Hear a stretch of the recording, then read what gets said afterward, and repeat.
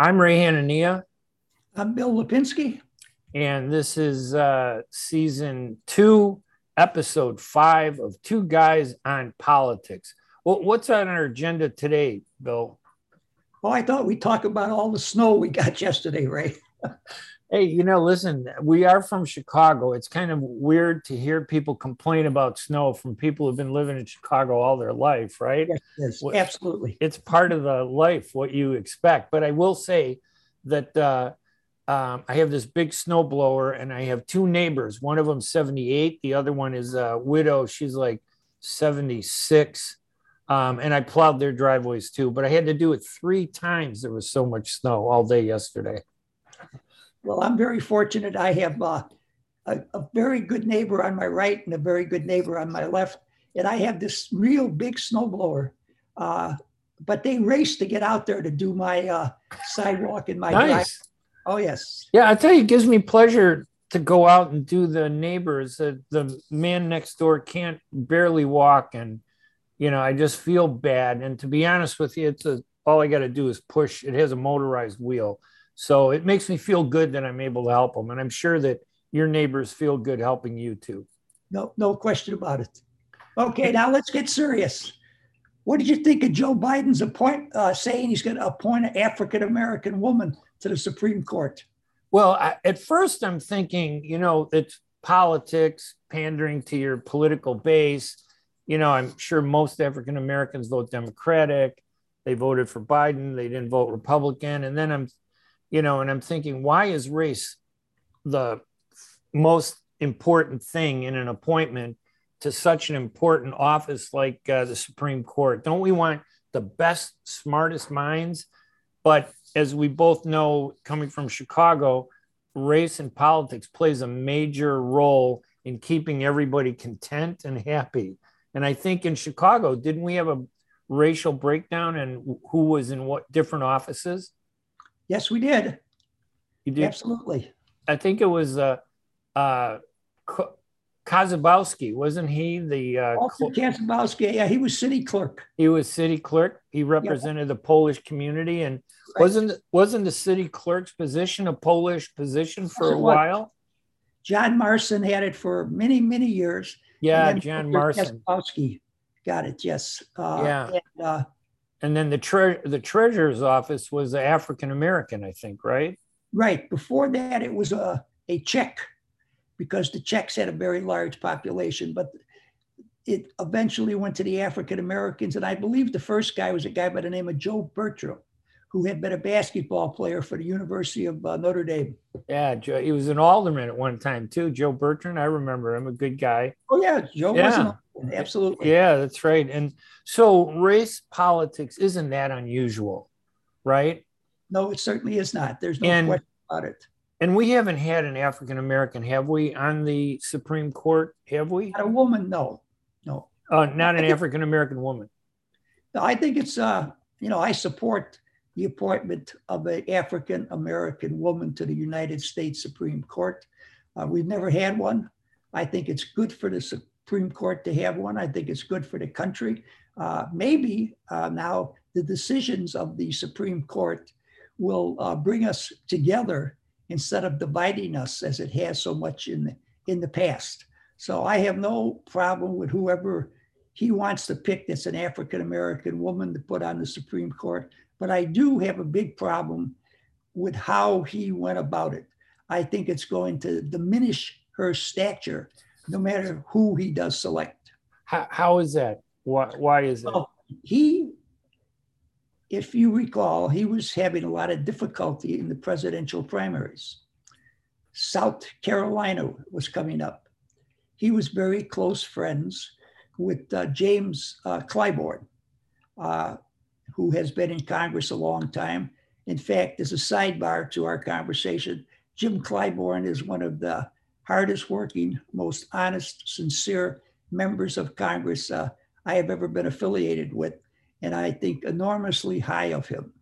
But Joe and he were friends, so Joe sat down and talked to Clyburn and said, "What can I do to win this primary in South Carolina?" And Clyburn said to him, "The best thing that you could do would be to announce that you are going to appoint an African American woman to the United States Supreme Court the first chance that you get. Joe proceeded to go out and do that during the debate in South Carolina. And the rest is history. Joe is the president of the United States, and he's about to appoint an African American woman to the United States Supreme Court. I think that's going to hurt her. I think it's going to diminish her in the eyes of a lot of people. Right, because we keep hearing about her race rather than her qualifications. People Absolutely. Are discussing the fact that she's African American, but we've had several African American men. We've had some Hispanic women and members. We have a number of women that have been on there, Jewish members, white ethnic members, Republican, and no Arab American members yet. But I'm still hopeful that's going to happen. There hasn't been any Polish American on there either. So all right, there you go. I mean. Isn't that the thing that is a little offensive about this, is that when race becomes a factor in an appointment, there are many races that have not had the privilege, right? And I'm not saying that Arab Americans are a major, voice in the United States. Clearly, it has to do with politics and who that person represents more than it does maybe diversity. Because if it really was diversity, why don't we have 50 Supreme Court justices, one from each recognized ethnic group? How's that? That probably wouldn't go over very well. I think you're going a little bit overboard on that, Ray, but underneath that circumstance, you may get an Arab on there, and I may be able to get someone of Polish heritage on there also. Do you think, and see, that's the issue. I mean, why don't they say, hey, I'm going to appoint a Polish male or a Polish woman to the Supreme Court? Wouldn't it create like an outcry today? But if it's a minority, yes, yeah, if you're African American or Hispanic, it's almost like, oh yeah, we have to do that for diversity. And again, I don't mean to take away from African Americans or Hispanics, but I'm Arab American. What am I, chopped liver? Nobody cares. That's the problem with racial politics. You're absolutely right. And that's the problem with the Democratic Party at the present time. Their racial politics. Yeah, it's like they say it's about diversity and respecting racial, equity. But in truth, that's not really the case. It's really like we have a lot of African-American voters who live in Democratic states. We want to make them happy. We have a lot of Hispanic voters in Democratic states. We got to make them happy. We have a lot of white voters in Republican states. We got to make them happy. Nobody says, hey, we got a lot of Polish voters. They lump Poles and Irish now in one group. You're all white. That's it. Oh, yeah. Right? Well, Poles, Irish, Czechs. It's like you don't mean anything. That's all. Yeah. Don't you get a sense that it's like disrespectful almost? I'm Arab American. We got a big population in Illinois. We're not even on the census. They're keeping us out of the census. We've been fighting for that for 40 years. I remember one of the first things I did was to try to get Arab Americans included on the census. And they would just never do it, because once they know how many people you are and where you live, you suddenly are empowered. As long as they can keep you vague and unknown, that cuts into your power base. But Biden is going to get kudos for doing this, won't he, though? I didn't hear you, Ray. You froze up. I couldn't hear you. Biden is probably going to get a lot of praise for the appointment, don't you think? Oh, Bill, I think we did freeze there.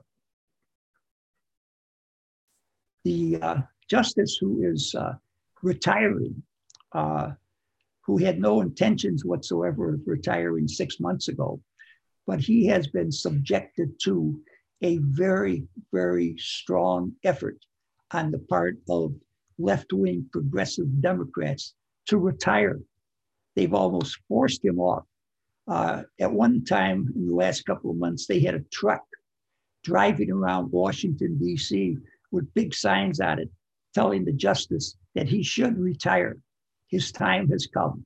And there are a number of very prominent university professors that have written columns, op-ed pieces, urging him to retire. So I really feel that he's just about been forced off of the Supreme Court by these left-wing liberal progressives who want to make sure that they get another left-wing liberal progressive on the court. And he's white, Stephen Breyer, right? That's correct. Stephen Breyer? But do we know what his ethnicity is? Because if I'm his ethnicity, I'm going to be upset, but nobody's going to listen to me, of course, because nobody cares. Well, his ethnicity is Jewish. Oh, there you go. Okay, he's Jewish. And wouldn't the Jewish community be upset that they're losing a Jewish voice on the Supreme Court? Not as long as it's being done by a Democratic president. No, I don't think so. I think most of the Jewish people are in the Democratic Party, and they will go along with whatever the left-wing liberal progressives want to do. And that raises the question about race and politics. If Trump had forced him out and he nominated somebody, it would have been a huge story, I bet. Oh, there'd be an outcry from the New York Times, the Washington Post, every cable news channel, with the exception of Fox, of course, would have come down on Trump, that he doesn't like Jewish people. He wants to get rid of Jewish people. Yes, so it does have a lot to do with politics. Now, on the other hand, and I think you've said this too, that that it probably is good to have an African-American woman on the Supreme Court. No question about it. Absolutely. Yeah, it's just sometimes the way you go about it, how it's done, it's too much. It seems like if the emphasis is more on politics than on actual diversity. Yes. I don't know if you're going to be talking to President Biden soon or if he calls you up to ask you for advice. I know Reagan did one time. You talked to him, but would you tell him that, do you think he could maybe appoint an Arab American to the Supreme Court? There are a couple good ones. If Joe ever calls me for advice, I will definitely recommend he appoint an Arab American to the U.S. Supreme Court. And you don't have to be a lawyer to be on there. So I would recommend you go on the Supreme Court. You could be a precinct captain for an organization. You put him on there. Now, listen, if he does call you up, get him on our podcast. Forget about the appointment to the Supreme Court. I'll be happy to do that. All right. And anything else on that topic you think? And where are we at? Did he announce his nomination? No, he has not. There's a short list out. Right. It's all very well qualified. I'll tell you another factor, though, that the members of the Supreme Court, 4 of them graduated from Harvard, 4 of them graduated from Yale, 1 graduated from the University of Notre Dame. I would hope that there would be more diversity amongst the universities that are represented on the United States Supreme Court. There was a woman from South Carolina who attended Florida, I think Central Florida undergraduate, and then she went to the University of South Carolina as for law school. And I think she would make a very good Supreme Court justice. She'd bring even more diversity there. Not only being African-American and being a woman, but someone who is not from one of the elite law schools in this country. I think President Biden is trying to call you right now. He must have heard. He's spying on us. He must have heard us. Yeah, I think it is, Joe. I'll have to call you back, Joe. I'm sorry. He'll forget that he called you. Don't worry about it. So you'll have to remind him that he called you. But yeah, I think you raise a good point that it just seems wrong that it's coming from an elitist, educational group. Absolutely. And there should be a diversity in that also. And the only way to really do it perfectly and fairly is you take the people that have the highest achievement, regardless of their race, and you put them on the Supreme Court. And you hope that because they're smart, they're reasoned, that they will, and have common sense, that they'll come to the right decision about major issues. Another thing, in most people that were Roman Catholics, as I am, who I attend Mass every weekend. I participate in church totally and completely. But 4 of the members of the United States Supreme Court are of the Catholic religion. Wow. I think that we're a little bit overrepresented, on the United States Supreme Court. I think there should be more diversity as far as religious groups also. And as I say, I'm a Catholic. I'm sure I'm as good a Catholic as any one of those people on the Supreme Court. But we need more diversity there too. Yeah, because judicial decisions do kind of, especially at the Supreme Court level, obviously they have to do with interpreting laws and enforcing the laws, but it must also reflect their personal experience, the way they've been raised, their beliefs, that plays into a decision when they come to making a decision. And you know what, I've never looked at this, but I wonder how 4 Catholics have, voted on the issue of Roe versus Wade and abortion. That would be a tough issue, for. I think we're going to find that out very shortly. And I'm confident that 3 out of the 4 are going to vote to repeal Roe versus Wade. The 4th one I'm not so sure of, but I'm not going to divulge who I think those people are at the present time. I'll save it until we get closer to the decision being made. Well, listen, that's actually a good point. We should probably give it a minute or two to talk about that. Roe versus Wade, basically repealing it, as I understand it, correct me if I'm wrong, would allow each state then, correct, to decide how to deal with abortion. Isn't it better to have one policy nationwide, or do you think it's better to allow each state to decide the policy? Well, I personally, I'm pro-life. I voted pro-life when I was in the House of Representatives.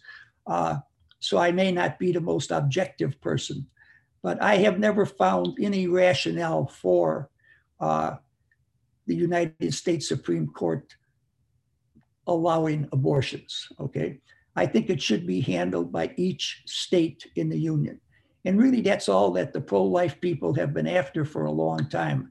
Now, most people say, well, if the Supreme Court decides that Roe versus Wade is not enforceable any longer, it's going to end the battle. But it's not.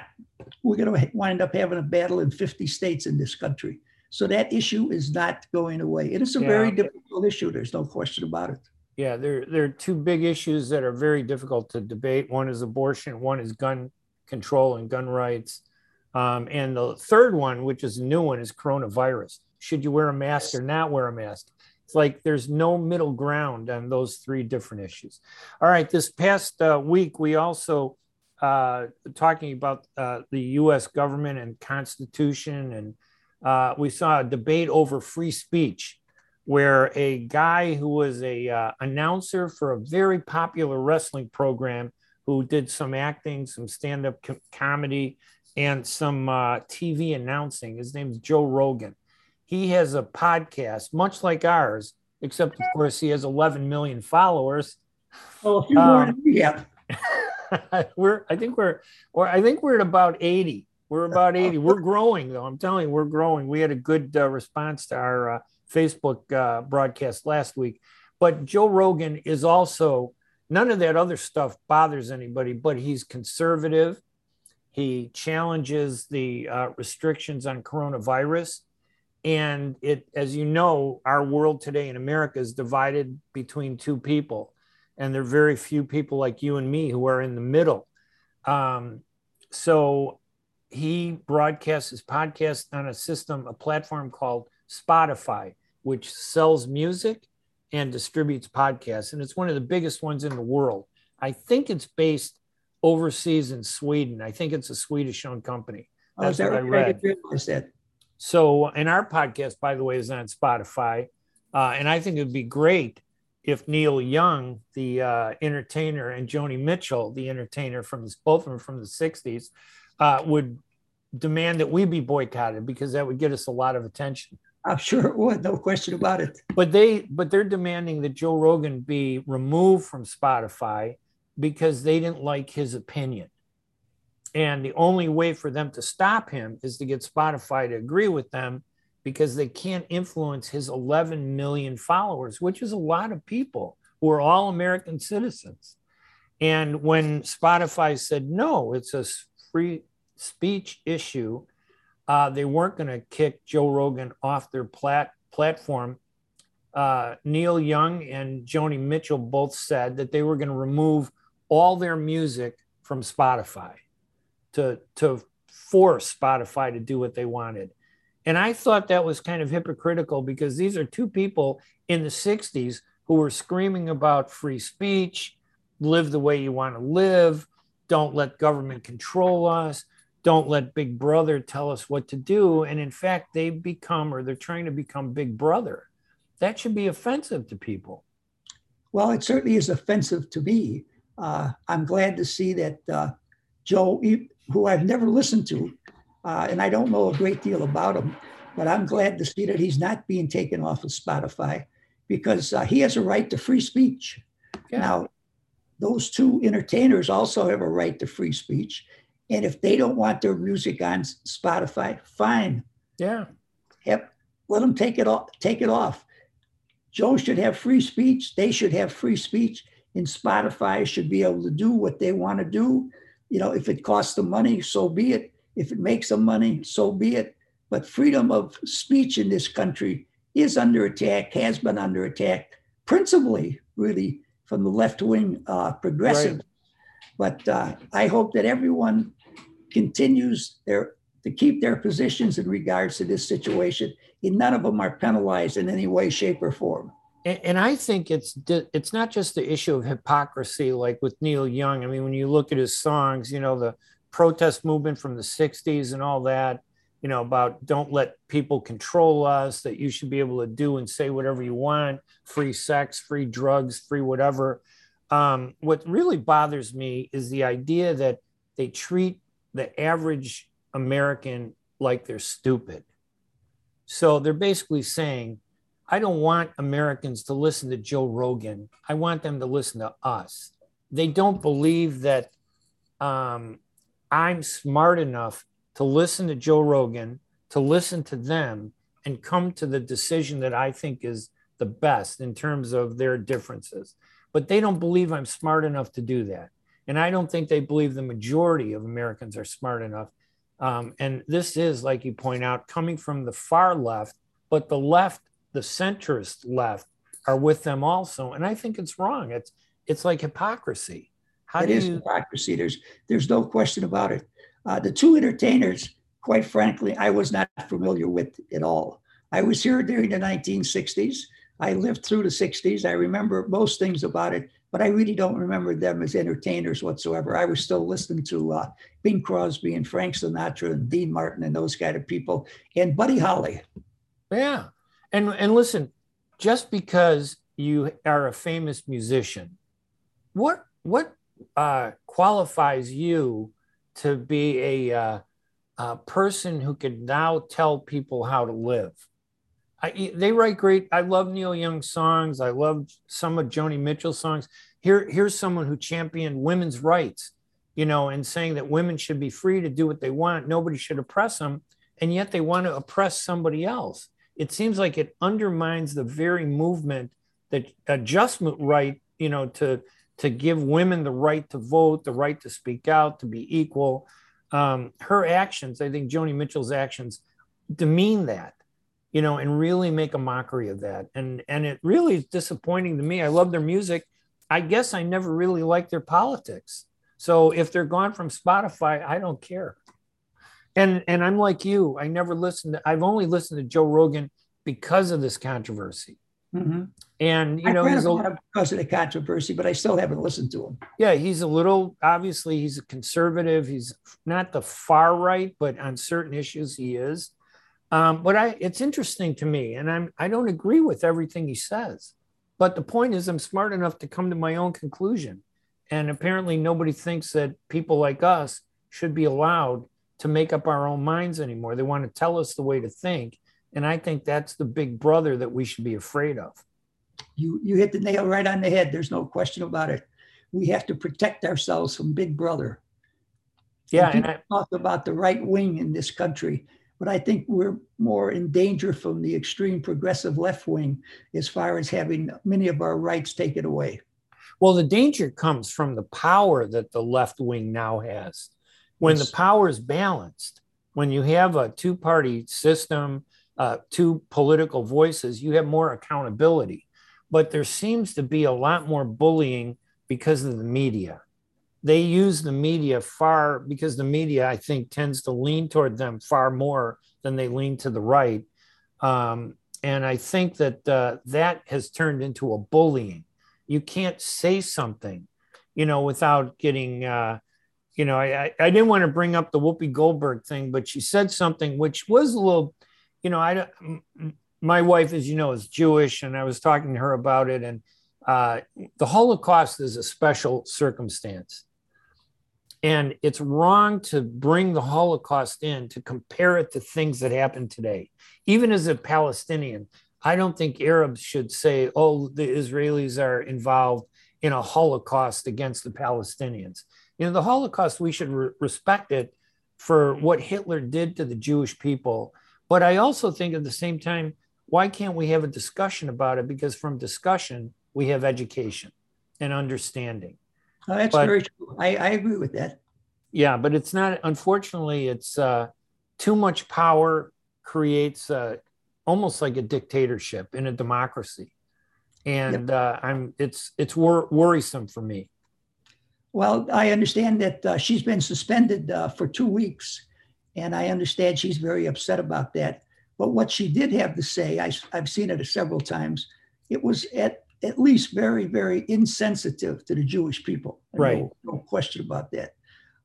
And the fact that she doesn't realize how the Jewish people, look at the Holocaust. Right.